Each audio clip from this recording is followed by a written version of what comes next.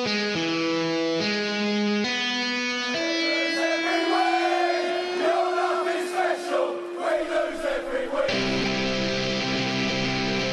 and welcome to the fourth officials EPL and World Soccer Podcast. I am your host, Tom Miller, here with Arsenal fan Ken Lee and Tottenham fan Dr. Pete. Why are you playing Enya again? I don't want that. That's Anya. I know. Why are we doing I made this? a joke about concerts that I go to, and Pete said Tom I went to an Anya concert. I never went to an Anya concert.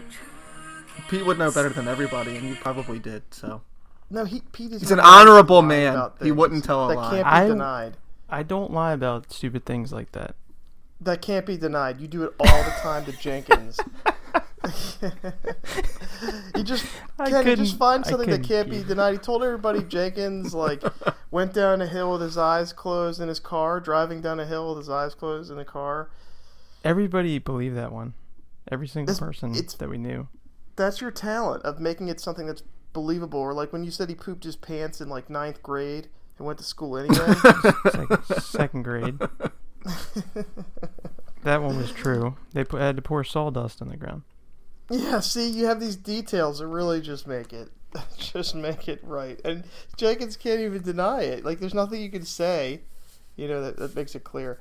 Anyway, guys, Premier League heavyweights met midweek. That's why we're podcasting so late in the week. We will return to Mondays and Tuesdays, hopefully, next week and try to focus on the weekend's action. But for this week, it's such a big match, we decided to push it back. No James today, despite his team being victorious. Yeah. Who needs him? Yeah. Let's see. There's a lot that happened in the match, guys. Incident-filled is what I was looking for. Incident-filled match between Arsenal and Man City. Arsenal coming into the match up 3 points. And after the dust was settled, Manchester City wins 3-1 and goes even on points, ahead on goal differential, but Arsenal does have a game in hand. And Ken, I'll start with you. Overall, I thought Arsenal actually played fine. They made a big mistake early. Huge mistake. I've never seen it from that guy. Huge mistake in a title contending match. It's just so unacceptable. Tomiyasu limped back pass, what's he thinking picked with off by that? KDB. You see it done, but not in a game like that. Come on. Yeah, it's just you just can't do that. And I thought it was interesting, Pete. In this match, really Arsenal played better in the first half. It's not worth anything, but they played better in the first half than City. Pep Guardiola started Bernardo Silva at left back, just doing the weird stuff that Pep does. And I thought that Arsenal, if they're ever going to beat City, we're going to do it today. How many matches has it been? I think it's 10 in a row with 9 losses and a draw. That's not all Arteta. Yeah, we have a bad record against City, that's for sure. That could be the worst record of anybody that has 10 matches against them, including Burnley. Well, I can't compare that. We play the same way though. We're gonna try to win every time, and that makes us susceptible. And that doesn't matter when you have 1 point out of a possible. No, sure. I'm not defending the record. I'm just saying, a lot of other teams get results against City because they pack in 11 guys in the box and say, have at it, and they don't always get in. Yeah, well, you're at home. Either way, we should have been better. I've gone from pure rage from the weekend fixture to pure disappointment from the midweek fixture. So it's been a bad week for me, boys. So yeah, we'll get into Arsenal's. I don't know if we're at a blip, a wobble, or a slide yet. We'll get into that. I want to talk about this game first. Like I said, I thought Arsenal played pretty well. Going into the game, Thomas Partey ruled out, and their record with Partey, Ken, without Partey, is really poor, including their loss to Manchester United earlier in the year. So that was not good. Reading the forums online and listening to some Arsenal interviews, it seemed like a lot of fans are pointing at Jorginho on the hook for the last 2 goals in his defensive positioning. I'm not sure if that's entirely his fault. But yeah, the flow of the game, De Bruyne scores off the back pass, and then City let Arsenal come at them for almost the entire game. They had the lowest possession percentage in the history of Pep Guardiola at 37% in major leagues. But they end up with 6 shots on target to Arsenal's 1, which was just a penalty. And I guess, Ken, I'll let you take over from there. I mean, the flow was good until City really put the pressure on after about the 60th minute, and then they scored their 2 goals. Yeah, I mean, it was just, you can't deal with that pressure for 90 minutes from City. They were on one.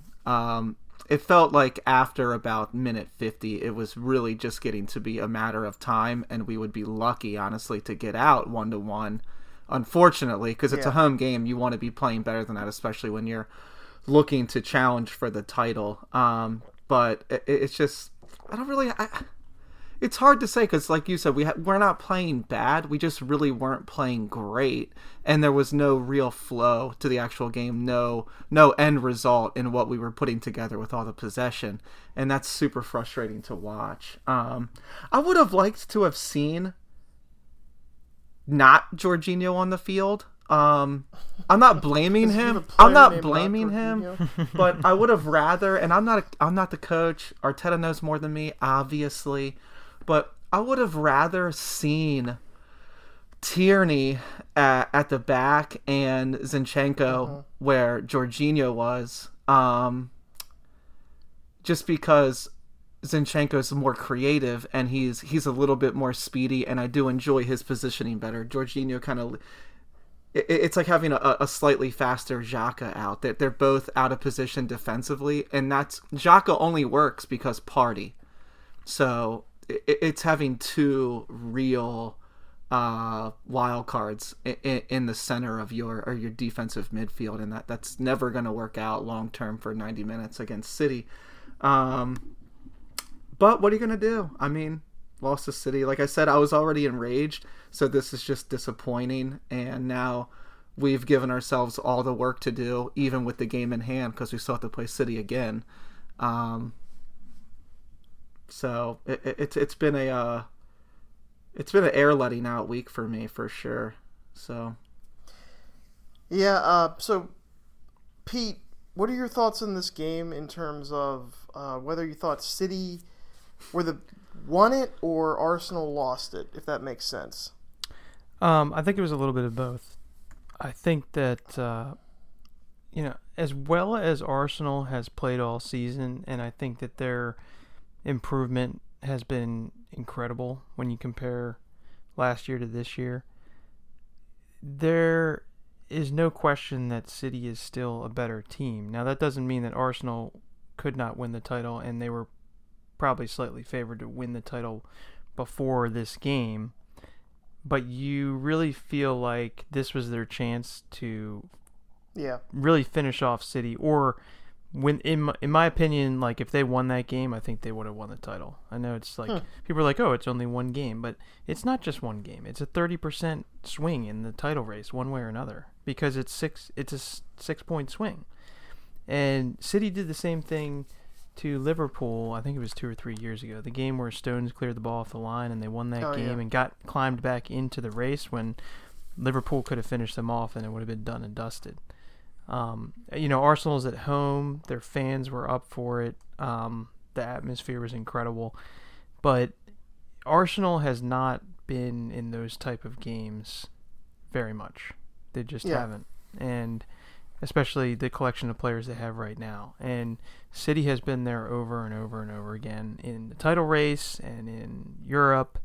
And it just showed in that game and it was the best and the worst of Pep. The worst is putting Bernardo Silva against Saka. Saka's like, that's it? I have to beat him? Like, it was such a weird, bad move that it was crazy. It looked like his usual Champions League tinkering. But on the flip side, they take the lead, and City played more long balls than they almost ever play, and they were effective. They did. They doubled their average for long balls from 4% of balls being long to 8%. Yeah, and the second thing was they ceded possession, which they never do, but they pressed in a way that made Arsenal turn the ball over in their own half and then ruthlessly punish them. Yes. And it's just like you watch them and you're like, this is what champion teams do. Like the best teams in the world, you make 2 mistakes and there's 2 goals and the game's gone. Even you could say that over the course of 90 minutes that Arsenal played a little bit better than City. I think you could argue that. But they were just absolutely ruthless. Well, when you look at the players, like you said, that he played us to a T. Our midfield was weak without Partey. And Martinelli hasn't been playing well. So the Bernardo Silva thing at left back, right back, whatever he was at against Saka, it doesn't really matter because they know they don't need to worry about Martinelli right now. That's why I would have also rather seen Trossard start over Martinelli. Yeah, I mean, he's been there's awesome. been a and Arteta said like he doesn't think that it's not like because he hasn't really changed the lineup ever this entire season. It's been the same 11 unless he's been forced to through injury. But I do think that there needs to be like Martinelli needs a break. And we have Trossard. We bought him. Let's use him. I mean, we bought Jorginho. We're using the hell out of him. What the? Jeez. You're getting a lot of Jorginho out there, and he didn't do anything in this match. Arsenal had good flow. I have to be honest. It kind of reminded me of the Wenger days, Ken, and I don't mean that so much as a slight, but it was like that whole like, wow, you guys played really well for most of the game, and you lost. Yeah. Your big chance came on a debatable pen. I think it was a penalty. I think that's a penalty in the middle of the field if a defender like clears a ball and then a guy goes through him while he's doing it.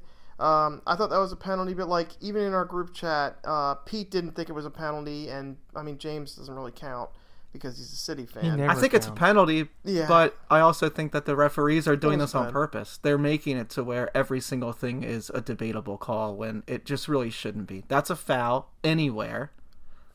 You stop the goal from being scored, essentially. It's a PK.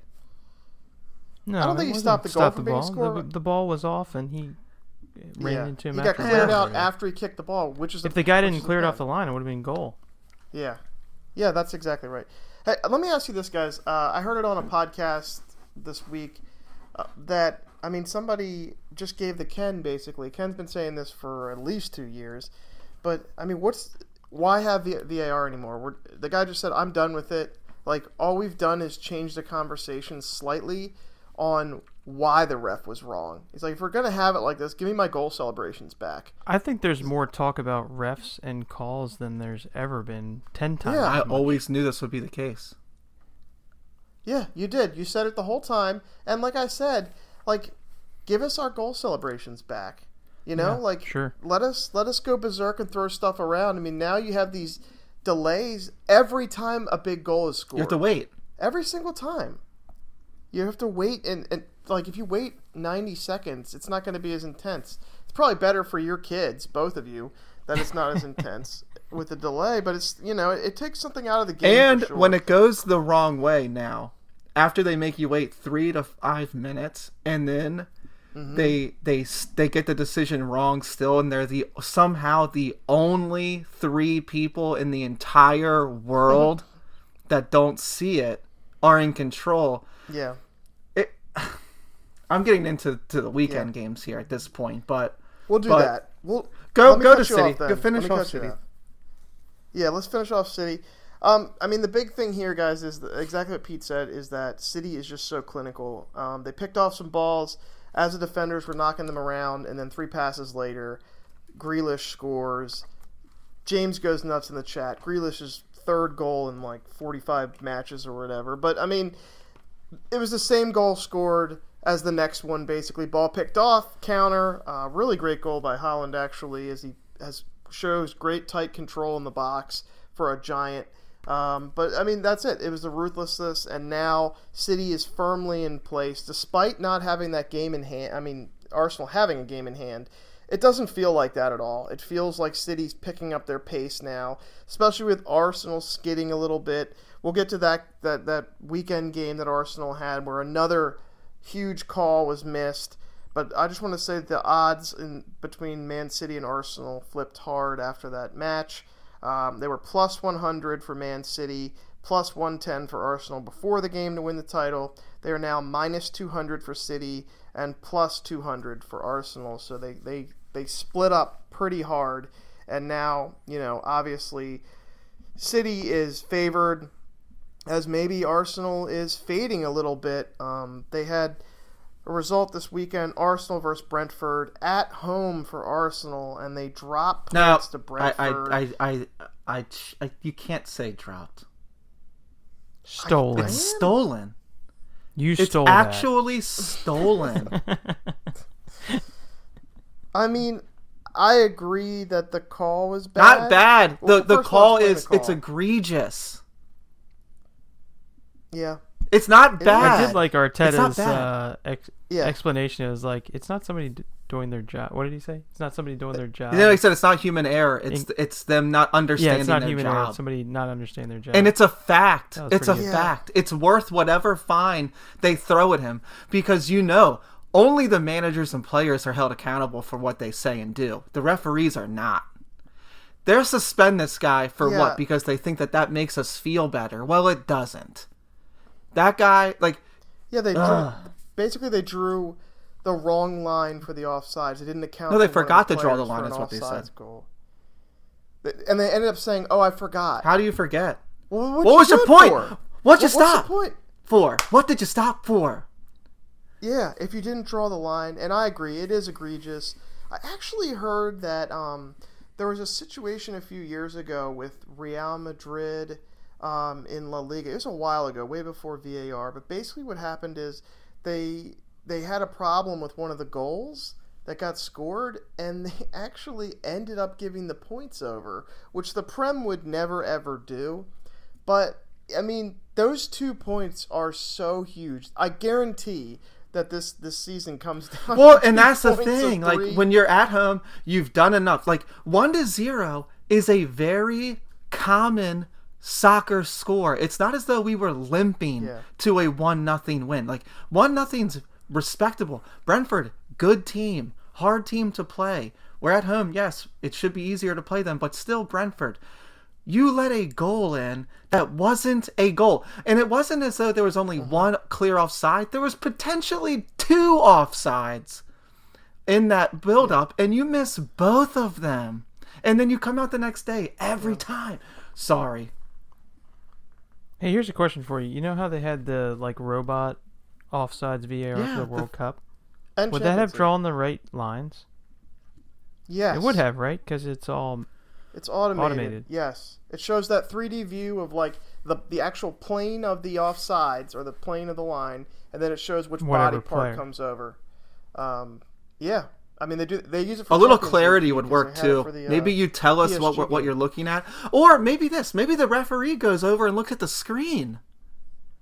The referee didn't even go and look at it on field. Well, the offsides is not a screen view. What I'm saying is that it should be. They never look at the screen for that. Should be. It's always, they're either off or they're not. They did that because they thought it would be easier for somebody in a booth. Because they're just sitting there drawing the lines, and apparently... like you said, the VAR stuff is completely unacceptable at this point because we agreed to use it, or they agreed to use it, because they thought it would take that margin of error out, and it really hasn't. And we've had two massive calls in the last few years. I'm talking about one decided promotion and relegation because they didn't know that a goal had gone in. That's so huge. That's such a big deal. I think it was Sheffield United, Aston Villa, and it decided relegation. What about the Neil Warnock ref stare Chelsea offside game? Cardiff City got relegated by 2 points. Yes, exactly. You can't have relegation decided by this factor that you're like, oh, we cleaned everything up. I'm at the point now, and Ken's been here since the beginning, I'm at the point now where I'm like, you know what? Let's have these goals. The Thierry Henry handball goal in the France versus Ireland to put France. Give me all of that back. I would rather have those goals. Let's have those goals, and let's get rid of these things where you go back and you're like, you were looking at it, you have all the tools, and you still got the answer wrong. Let's blame a person and not be mad at the person and a machine getting it wrong. You have the ability to look at like, it 100 times. What were you doing for 4 minutes? What are you doing for 4 minutes and still get it wrong and still have the audacity and the sheer craziness of it to come out the next day to say, sorry, we forgot to do our job. Yeah, that was weird. And the other thing is that even when it's technically correct, like Harvey Barnes, like elbow was offsides by like 1 inch against us, and the goal was chalked off. And you're looking at it, and you're watching replays, and everybody thinks it's a goal. You're just like, this is a goal. And they're like, nope, his top of his elbow was in front of some guy's They'll get toe. that one, though. They'll get that. Yeah, and you're just like, this is stupid. This guy, Brentford, Brentford heads offside. They missed both heads. Yeah. Yeah, I mean, like I said, you're taking away the celebrations, and you're adding time. So at this Which point, we never get back, by the way. There was only 5 minutes of stoppage time in that Arsenal game, and they spent 4 minutes VARing. Yeah. So there's no point in having it anymore. I think that this game, and it had been building up to this. If you want to do that 3D modeling thing and you think that's better for offsides, if it ends up being better, okay. But how long until that doesn't work because somebody had a mirror in front of it by accident? You know, like, seriously. I mean, that's what happened with that goal that was allowed in the Sheffield versus Aston Villa game a few years ago. Like, it was something like that. It was, we didn't realize that all 7 cameras could be blocked at one time. That's what they said. I mean, it's absurd. No it's on purpose. It won't change. It is full blown. It's a self destruction of the Premier League, destroying VAR on purpose. Yeah. There's no other excuse at this point. They are full blown sabotaging it, and it's. Hey Ken, if it makes you feel any better, I drew the wrong line with my scalpel today, and I still have a job. That's terrifying. All right, so our Arsenal, the next question is, are Arsenal in a blip? Are they on a wobble? Are they on a slide? I'll start with you, Pete. Their last win was in January. It was against Manchester United. And since then, they've lost to City in the FA Cup. They lost to Everton, which was brutal. They drew Brentford and then lost to Manchester City. What's going on, Pete? Do you think it is a slide, a wobble? What is it? I think it's just, I mean, they've been playing so ridiculous that they were due for some tough results. And I think the Brentford one, I mean, they should have won that game. I don't take any stock in that result at all. That's just unlucky. And then the City games, I think they easily could have come out with a point in both of those games.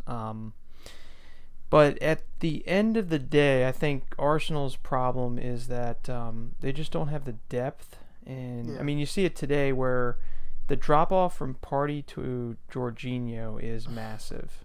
And you just don't have that kind of drop-off on City's squad where a guy gets hurt and, you know, some other dude, Foden, plugs in, whatever. And you saw that in the game. I think it would have been a very different game with Partey in there. I very much doubt they would have given up 3 goals. And this is when your guys start to get injured, start to get tired.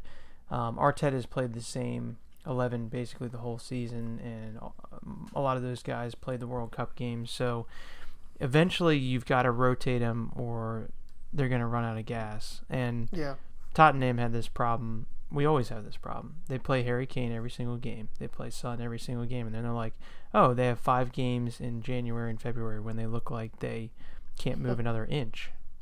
Yeah. So I they could still win the title. There's no question about that. City have more chinks in their armor than I think they've had in the past. But at the same time, City just has so much talent, and it's just frightening. I mean, you could see it in the Arsenal fans' faces when they scored that 3rd goal. You could just see in their faces in the stadium, they're like, I think we just lost the title. Like, you could just see it in their faces. Yeah, especially with it being at City or at Arsenal. I mean, you play them now. You kind of have to get a result. You might have to beat them at the Etihad, which it's not the scariest place to play, but it's still home. It's still home for them in a way. They'll be heavily favored. Actually, City was favored in Vegas in this game, which tells you, they're just a better team right now, which is nothing to be ashamed of for Arsenal. But it's gonna be a tough run for Arsenal, and if they go deep in Europa, which they're either the best team in Europa or you could argue with them and United are neck and neck, but Europa has a ton of good teams, so that's going to be a Thursday slog, man. Well, I think there'll be a thinning out of those teams after this round here, because I think either Barcelona or Manchester United will be eliminated, and between the two of them, they are second and third in favored to win Europa, and only because they play each other. They probably have even odds with Arsenal if they weren't playing each other right now. So I think. But there's a whole bunch of second-tier teams in there that are decent Juventus. Teams that you have to play good players against, and these managers. I mean, no matter what we think, like my thought is, if you're Arteta, like you got to go after the title. Who cares about Europa? Unless you're out of the title race, absolutely prioritize. Well, you go for the Premier League, yeah, because Europa. But they don't do that. Yeah, Europa only gets you Champions League anyway. Like Ten Hag doesn't do it. Nope. And we didn't even do it when we were in the Europa Conference League. It's like, what are you doing? Just let it go. Yeah, and now City has a stretch now where they don't really play anybody for a while. They play Nottingham Forest this weekend. Forest, the relegation battling team. Then they play Leipzig in their first round away for Champions League, but then it's Bournemouth, Bristol City, FA Cup for them to rest everybody. They don't play anybody until next month. They do play Newcastle, but it's at home. Then it's Palace, West Ham. They have a really nice stretch of games all the way through April until they play Liverpool, and then City again at the end of April. But, I mean, sure, they have the FA Cup still, and they have Champions League, but the rest of these games, they can play. They can start rotating a little bit. You can play some Bernardo Silva at left back if you feel like it. But they're not playing the same way. They've shown the ability to drop bad points this season. So they have, but these are bottom 5 clubs they're playing coming up. They can drop. I think they can drop points invincible. To like Palace. That's true. They're not invincible, but like you said, the depth is going to be such a big deal as these teams are playing games more frequently than every 3 days for the next. I mean, all the way through May, really. Arsenal's lucky in a way to be out. You're out of the FA Cup, right? Yeah, you're out of the FA Cup. You have your Europa, but I mean, Arteta has to rotate, like you said. All right, guys. Well, let's move on from Arsenal. I do think that they'll play well enough to hang in there. It's just City has too much talent. I think that's exactly what Pete said, basically. But getting back to this weekend, Manchester United beats Leeds 2-0. It's a big win for them away after drawing during the midweek, and then they came into Thursday's match against Barcelona, guys. And this has got to be the best Europa early knockout round matchup of all time, right? Like United versus Barcelona, both teams playing well, and it was a really good game. Ended up being 2-2. The winner gets Frankie de Jong, Pete. Is that fair? You and Joey wish. Yeah. Overall, I don't normally care about the Europa League until the semifinals. I'm happy for my team to get knocked out. There is a purse, Pete, of about $40 million that once you get to the semifinals, you're like, okay, I'll take that purse. But getting knocked out before them, like this round, your purse is like $2 million. Next round, it's like $4 million, and then after that, it's like $6 million. There's nothing there for a reason to play your best teams. But there is some bad blood between United and Barcelona based on the transfer season, where Barcelona agreed to a transfer with Frankie de Jong without telling Manchester United that they owed Frankie de Jong £23 million for this season alone, and about 50 for the next 3, and de Jong was like, no, I backloaded my contract to help you with your financial problems. You have to pay me, or I'm not leaving. So essentially Barcelona was just trying to offload all the backloaded pay that he had taken. He had taken £2 million and a £4 million salary over the last 2 years so that they would make it under La Liga fair play rules. And then, of course, guys, in the midweek, it came out that Barcelona has been paying a referee who was on the reffing commission of La Liga £500,000 a week. And the questions are still coming over exactly how much impact they could have, but the optics are really bad. They could have none. I mean, they said, well, we're just getting ref reports. That doesn't make any sense My at all. favorite part is... I can tell you in 2 lines. Yeah, my favorite suck. part was, I don't know what other teams pay. Is that a lot?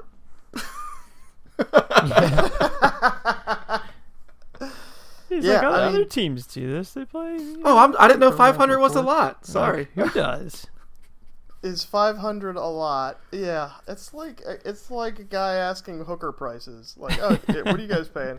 You guys paying a lot for hookers? Like, what kind of question is that? Like, I mean, everybody pays for only hookers. Barcelona can be as brazen as the English Premier League referees when it comes to accountability, because they know there's none to them. They walk on water when it comes to anything. Like, this is a club that can't pay their bills, can't pay their players, and now it comes out that they're paying essentially a referee's board for reports on games, and thinking that $500,000 a week isn't going to sway decisions their way in the least. And they were also making the payments through the guy's Right. son, If it was which just goes to show you they didn't want it to right, be if it was above on the up board. and up, it wouldn't be so in a roundabout way. Like, they know it's wrong, but they don't care. Yeah, and my gut tells me that they probably couldn't get decisions overturned, that kind of stuff. But just to be like, this is okay, let's do this, as a corporation that big is so stupid. Well, it's got to be buying. It's so incredibly dumb and easy to trace. Yeah. And as if everybody's not going to be like, why are you paying the head of the referees? At the very least, it buys $500,000 favor in terms of, things that Yeah. could go in Barcelona's Influence. favor that might not have unless there was $500,000 in cash being paid every Friday. Please, God, That's let there be cheating. It's match super fixing. cheating, and that's Oh, God. that That'd to be me. It's not quite. It's not quite fixing, match fixing. but No, but they I were mean, talking about if you look, there's some article with some quotes from prosecutors about looking into whether there was match fixing or not, because they said they can't dock points and other things, but that was something that How they were could you looking not into. though? Like, if you find out legitimately that Its statute of limitations Here is we 3 go. years, so Is it's that right? 5 years. Yeah, 5 years ago. Of That's the course. only reason. So all the bad stuff that City did that James says didn't happen, that they couldn't look into because it was too long ago. Well, but the thing Same is, thing. like, with what City has done, they is nothing compared to what Barcelona has come out this week to have done. I agree, and you guys know how vehemently I am against what City did, or at least the way they are handling it. I agree completely. The idea of, again, affecting something on the field to me is so much different than, a bunch of accountants in the back doing shady stuff to try to fit in financial fair play. I see the crime. You can't as very affect the game different. I any still more think City than paying off referees. did it, but you. Yes, and there's all of a sudden your brain starts going, right, because if it's that shady to pay this guy, then how do we know that he isn't at the top of a ring of referees that's like, hey, I got my $500,000 payment, here's $100,000 for you? How do we know that? We don't. All of a sudden you're asking all these questions. Why are you paying a guy who's not an active referee, who can't affect the game? Is it just something where you're like, oh, well, we can make sure that retroactive red cards get removed or something? Is that it? Because that's still or that cheating. they don't get retroactive red cards. That's what I'm saying. They make sure that those kind of things happen, that suspensions are dropped down. I mean, that's valuable. Or and that's red cheating. card fouls, That's more they don't cheating. happen on the first offense. It's got to be more than once. There's a lot of things that money can buy. It's like they've essentially turned into a Spanish league Barcelona. They're lobbying for themselves. I mean, that's Juve stuff, a lobby. right? Am I wrong? It's on the same level as Juve.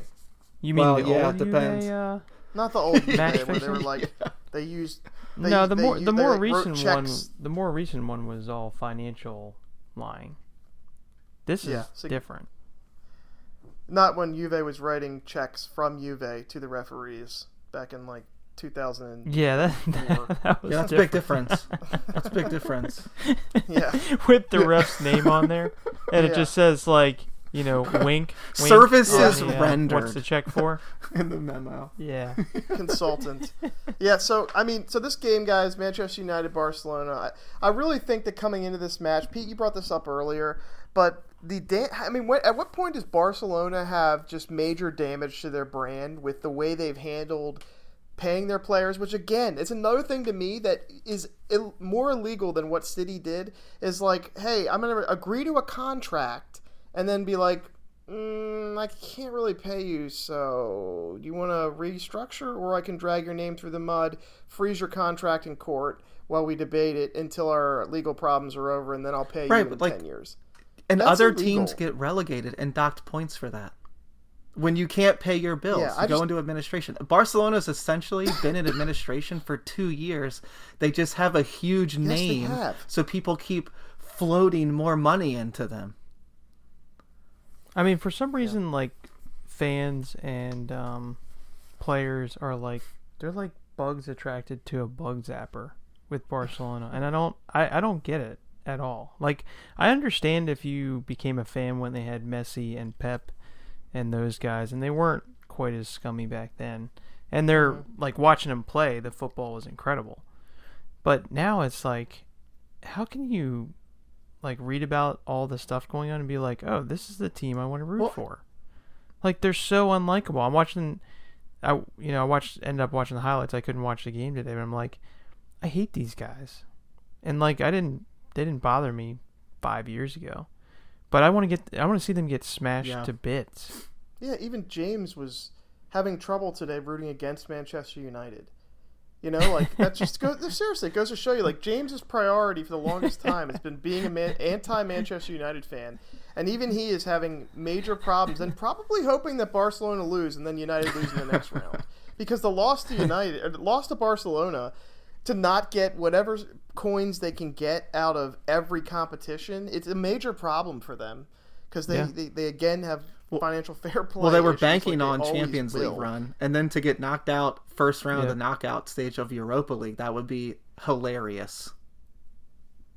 Yes, it would. And that's why you guys were asking me, like, oh, you really want to win this? Like, I really don't. I mean, I want to win Europa, sure, but if we win this and knock them out at Old Trafford, I will be happier than a pig in shit about Europa. I'm serious. I really will. I'll be like, okay, job done. Maybe we'll get a domestic cup or something like that. So anyway, guys, all that aside, great game, 2-2, very open. And Barcelona coming into this match had allowed 7 goals in league play. Super defense, although, guys, they did allow 9 goals in the Champions League group stage. Yeah, that's an indictment on the Spanish league, that they're top of the league and have only let up 7 goals. Because they go into the game, they're like, oh, this defense, this is the story. And then you watch them play, and Man United carved them up, and it could have had 4 goals. Unfortunately, should have had 4. Man United's defense also looked like Swiss cheese. No Lissandro, Dumbo yellow card. Wan-Bissaka was in another universe today. His marking is unbelievably poor. But it was a good game anyway.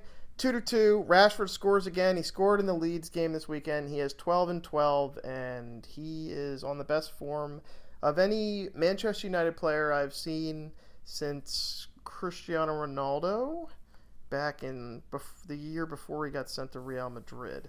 There's some other Prem players that might have been in better form. It's hard to look past Haaland. He has 3 more goals than Chelsea does this season, does Haaland, at 26, which is very bad for Chelsea and very good for Erling Haaland. And guys, I mean, Chelsea this weekend tie a bad West Ham team. They do score a goal. It was a nice goal by João Felix, but they don't look good in this game. They spurn a bunch of chances, and they have 4 goals in their last 9 matches, Ken. I believe the sack watch is on What do you think? Well, no way. you know my feelings about that's akin to a player in January or July saying, I'm completely happy where I am. Like, you can assume his bag is packed. And if Graham Potter's bags aren't, if he's not living out of a suitcase, his confidence is level, it's too high. He has to be on the chopping block. And if he's not, then I think it just goes to show you Chelsea's exactly where they deserve to be. If Graham Potter really is safe, and they've spent £600 million plus or minus in the last 2 transfer windows, and they're going to stick with the guy who has gotten them to 9th place for their £600 million, then Chelsea deserve to rot with Potter. And we deserve to continue to get to watch them rot with Potter, because that doesn't make any sense. It makes no sense at all.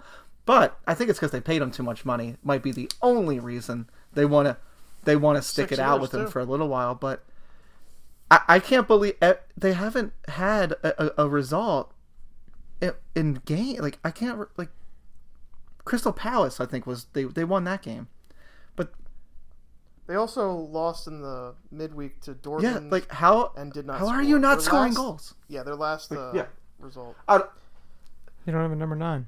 Well, I think that I think that he will see out the rest of the season for a couple of reasons. One is I think it's too much money, and Chelsea have done all these long-term contracts to get people to come and get within FFP, not necessarily for the manager, but with the players. So they handed out this long contract to him, and I don't think that you can fire him and absorb that financial impact, number one.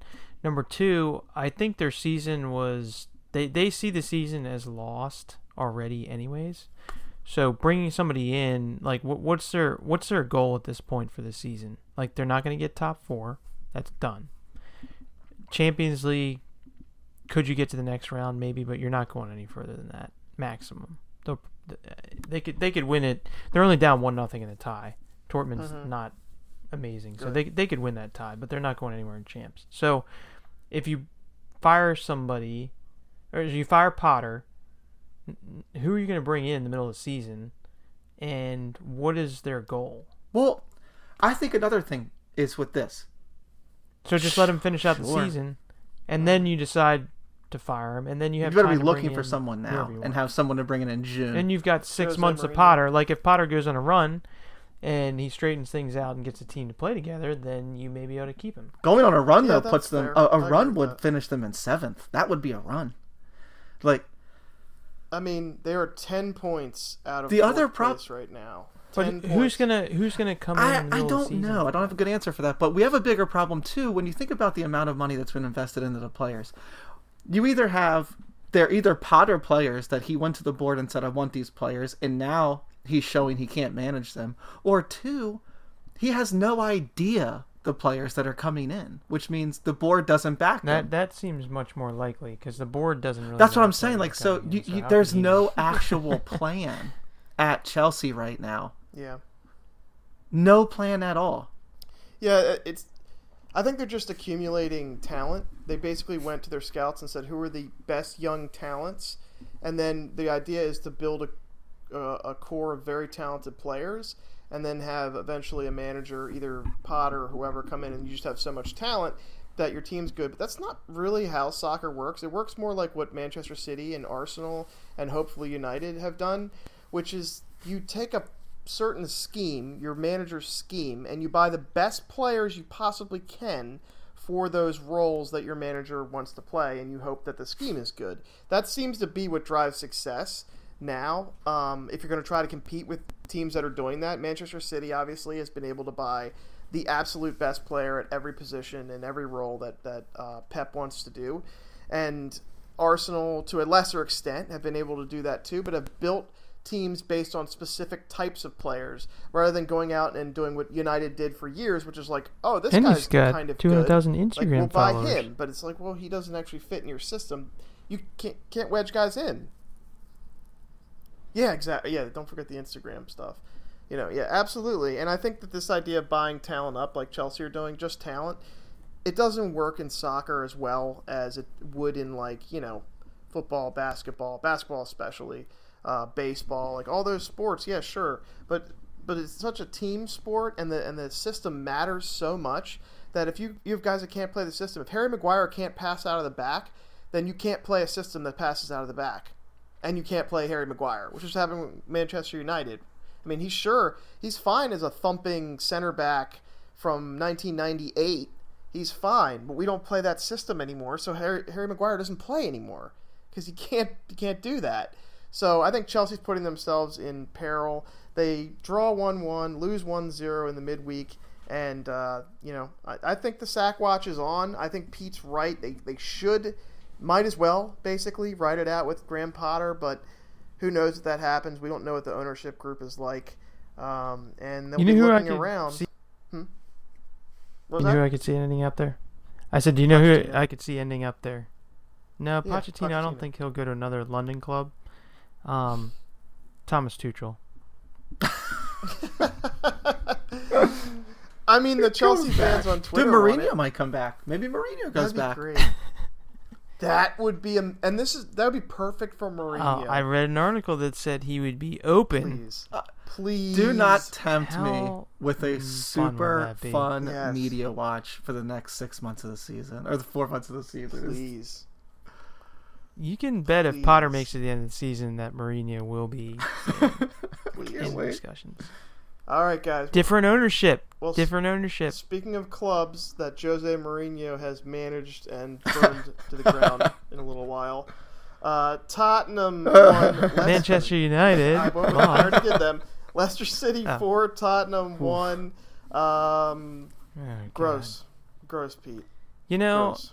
You guys only spent 30 seconds last week talking about our biggest win of the season and our biggest individual moment in a long time with Harry Kane's 267th goal in the Premier League.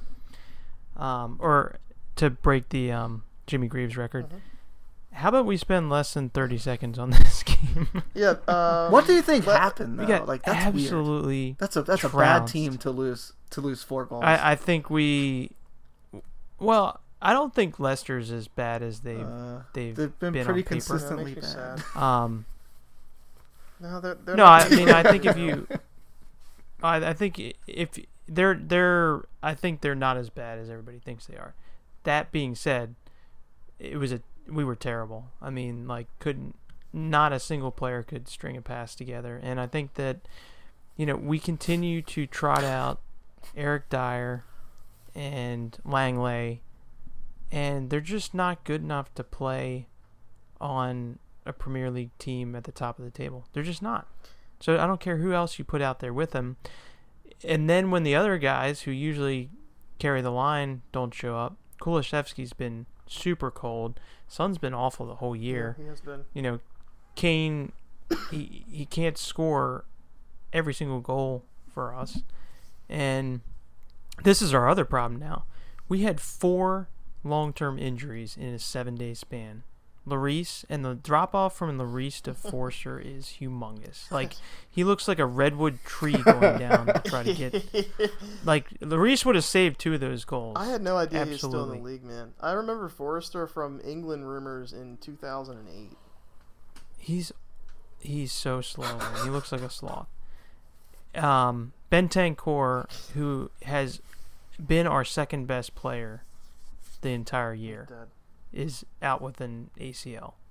Basuma, who's his backup, who would have started, is out for 6 to 8 weeks. Sessegnon, who, he's probably not better than Perisic, but also out for 6 to 8 weeks. So we just don't have the kind of depth to absorb that many injuries. No. We trotted out Papi Sarr and Skip for our Champions League away match. Yeah, it's a no-brainer. When they've played 220 minutes.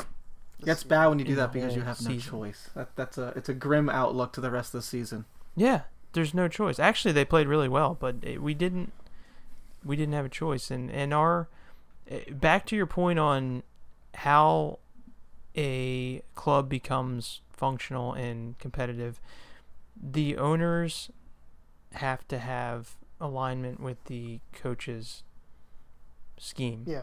And part of the problem I have with Conte, like everybody's like, oh, Conte's won every year he's gone. He is so welded to his back three system, and we do not have the players for it. Yeah, we just don't. You guys started Ben Davies and Jeffrey Tanganga at center back. But you would also assume Tottenham bringing Conte in would have eventually given him at least a guy that helps him play his system. A little bit of this falls on Tottenham's board, like not investing properly in the club. It does. Yeah, well, I don't think it's not about the amount of money, but you could at least invest in players that play that scheme. Yes, exactly. It took them. We finally got Pedro Porro in there, the right wing back, and we have needed a right wing back so bad for ever since Trippier left. Yeah, it predates Conte, but Conte has played a back three wherever he goes, and we don't have the players to do it. You need, in his system, the best players on his title-winning teams are wing-backs, and there are worse players. I can't imagine Conte's happy. Yeah, like Emerson Royale is a right back in a flat back four, and he's a mediocre one. And you play him at wing back, he has no ability to beat a man or get a cross in, at all. Pete, what if this is just you're 18 months into Conte's reign? Does that sound right? Less than that. A little bit less. What if this is just something where, okay, we rebuilt the offense by getting Kulusevski and the midfield, actually, and the defensive midfielders. You brought in some defensive midfielders. What if this honestly, is just we foundation haven't touched is the fine. defense yet? The foundation is fine. Mm-hmm. I think our foundation is very good, and we've brought in good players like Richarlison. Basuma, I think, will come around. Romero is a good player, although he's been since the World Cup. He doesn't play for you. He only plays for Argentina. Romero? Oh, yeah. But the problem is that we've had too many bad players that have not been replaced. Yeah. And until that happens, I think we're still 3 or 4 very good players away. Mm-hmm.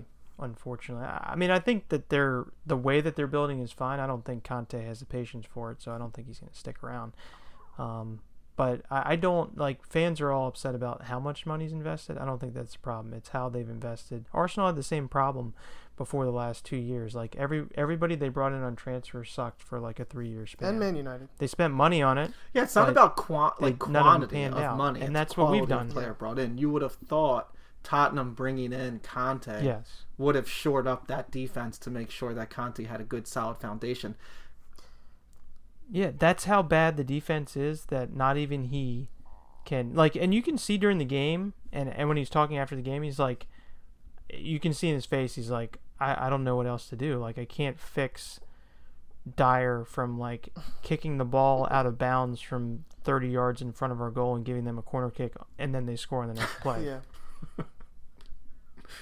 I think that's fair. I really do think that it is part of a rebuild that they're having, and I think that those areas will be addressed this offseason as long as Conte stays, and probably even if he doesn't stay, if somebody else bigger comes along and throws him a rope. I think that they will address those positions. It feels like a systematic rebuild, and unfortunately for you, you just have to be patient. The other side of this is that Chelsea sucks this year, and Liverpool sucks this year, and Newcastle are probably frauds. So you could still get into 4th place the same way you did last year, where you kind of default into 4th or just be the best of the rest. Liverpool played Everton at home, beat Everton as they always do, outplayed them overall, but Everton's stinky, and they're a Sean Dyche team. They acted like they won the Premier League title, and Klopp's talking afterwards like it was some monumental victory over Everton at home. Yes, monumental in that you moved from 10th to 9th. So you beat Newcastle this weekend, and that's a good victory. It would be a good victory if they could beat Newcastle. Newcastle drew Bournemouth, which is a terrible, it's not a terrible draw for a team it's by design. That was previously they draw. So I was looking at their numbers. We've already talked about how long the ball's in play in the Newcastle games, which is like 15 minutes or something. Newcastle has allowed 13 goals.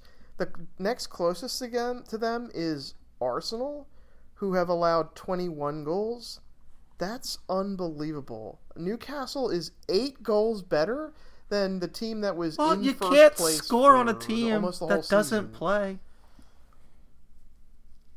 I mean, it's unbelievable. There's only 45 minutes of soccer to score. Yeah, and obviously their goals for are low. They're like 10th or something in goals for. They're below Leicester in goals for. But yeah, I mean, they have 11 draws. I had to look up the record. I think it's 15. Did I tell you guys that? Or they're going to get that. They're going to have 20 draws this season. Yeah, and they do have a plus 22 goal differential, which is a huge deal for them. It's massive, and it could be what saves them as they keep drawing. But, I mean, they're going to have to beat... I'd like to see how many games they've won when they've conceded the first goal. It's a great question. We'd have to go back and look at it because they don't concede that many goals. But now they're going to be playing Liverpool at home. They'll probably draw. Then they have United a cup final. Then they have City. Wolves is playing better. They play Wolves, Forest, blah, blah, blah. The thing is, they're not really playing well, and maybe they haven't been playing well the whole season. I think maybe they're just, like Ken said, they're designing themselves to just, okay, whatever happens in this game, there will be no more than 2 goals scored. In one way or the other, it could be 2-0, could be 1-1, it could be 0-2. There's not going to be more than 2 goals in this game. So Newcastle might help you guys out, Pete, by just defaulting and sliding. You guys have a game on them. You're 2 points behind. You have a game up on them, but they're going to hit a little tougher stretch here, and they really don't have any depth. Meanwhile, Liverpool trying to get some kind of renaissance going. I mean, they weren't that good. Mo Salah finally scored, and Gakpo scored, but Everton sucks. So it's not like, it's not like the title's coming back.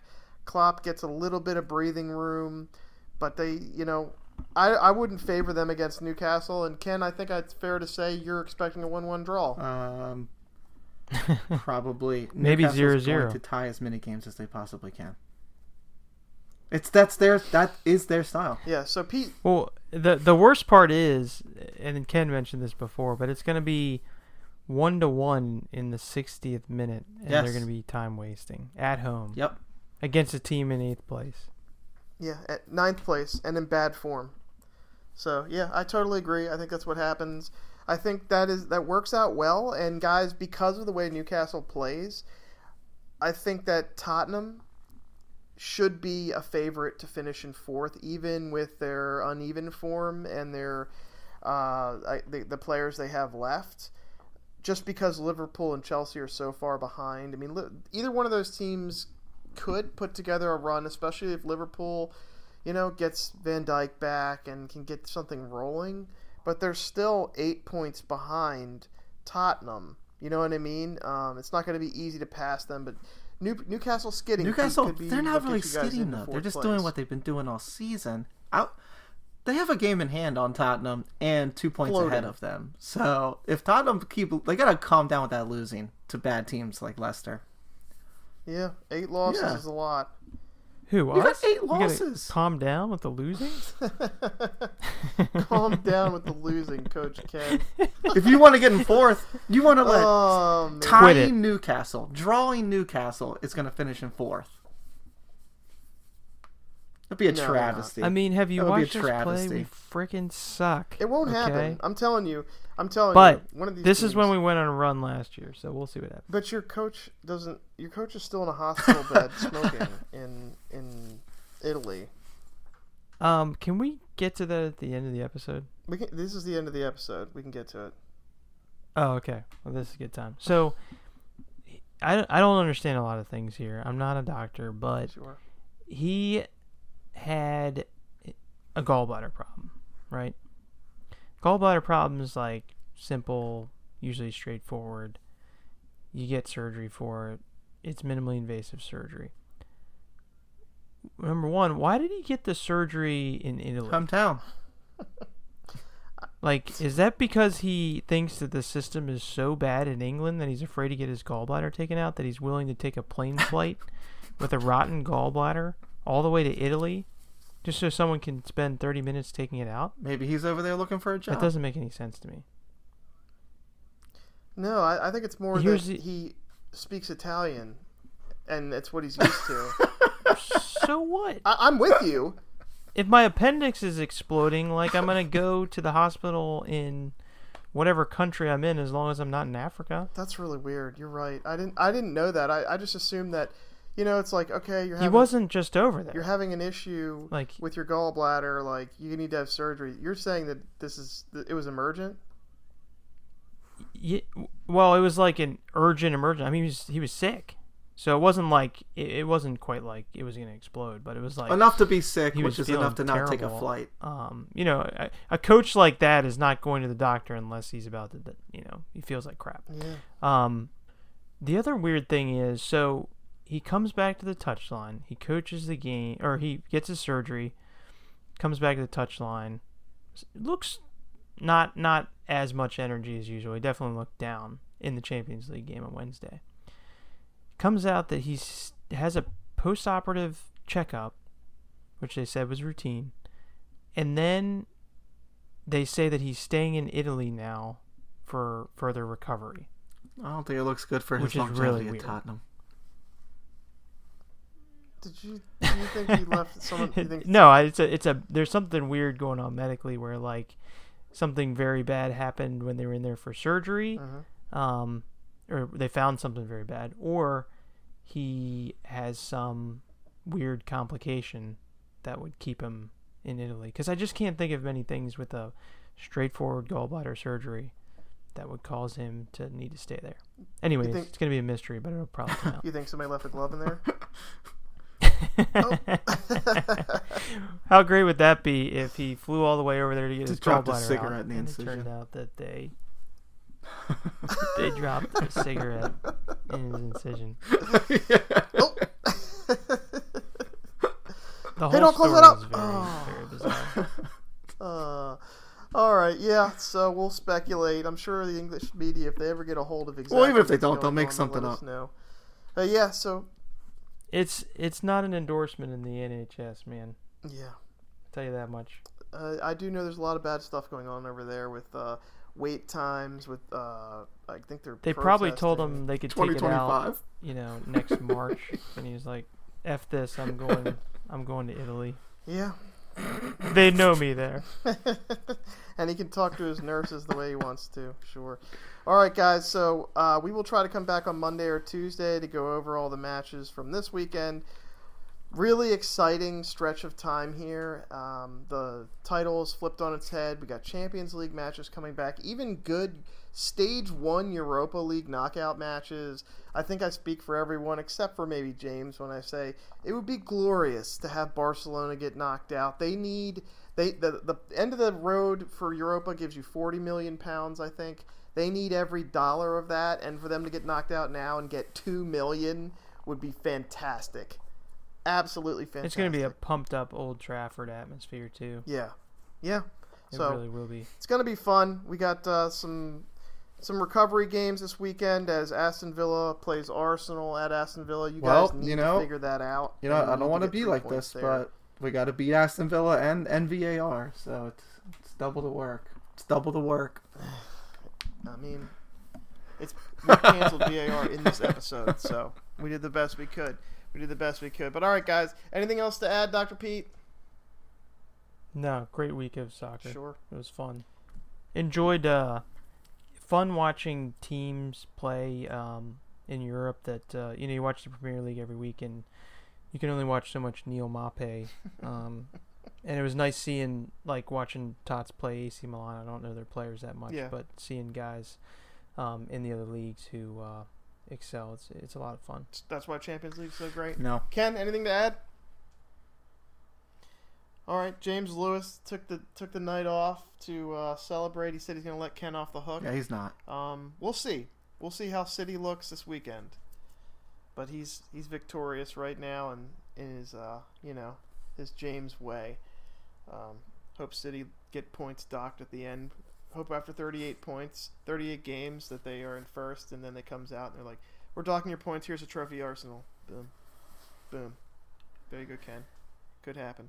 All right, for James Lewis, Dr. Pete, and a cautious and slightly down Ken Lee, I'm Tom Miller saying I hope everybody has an awesome week.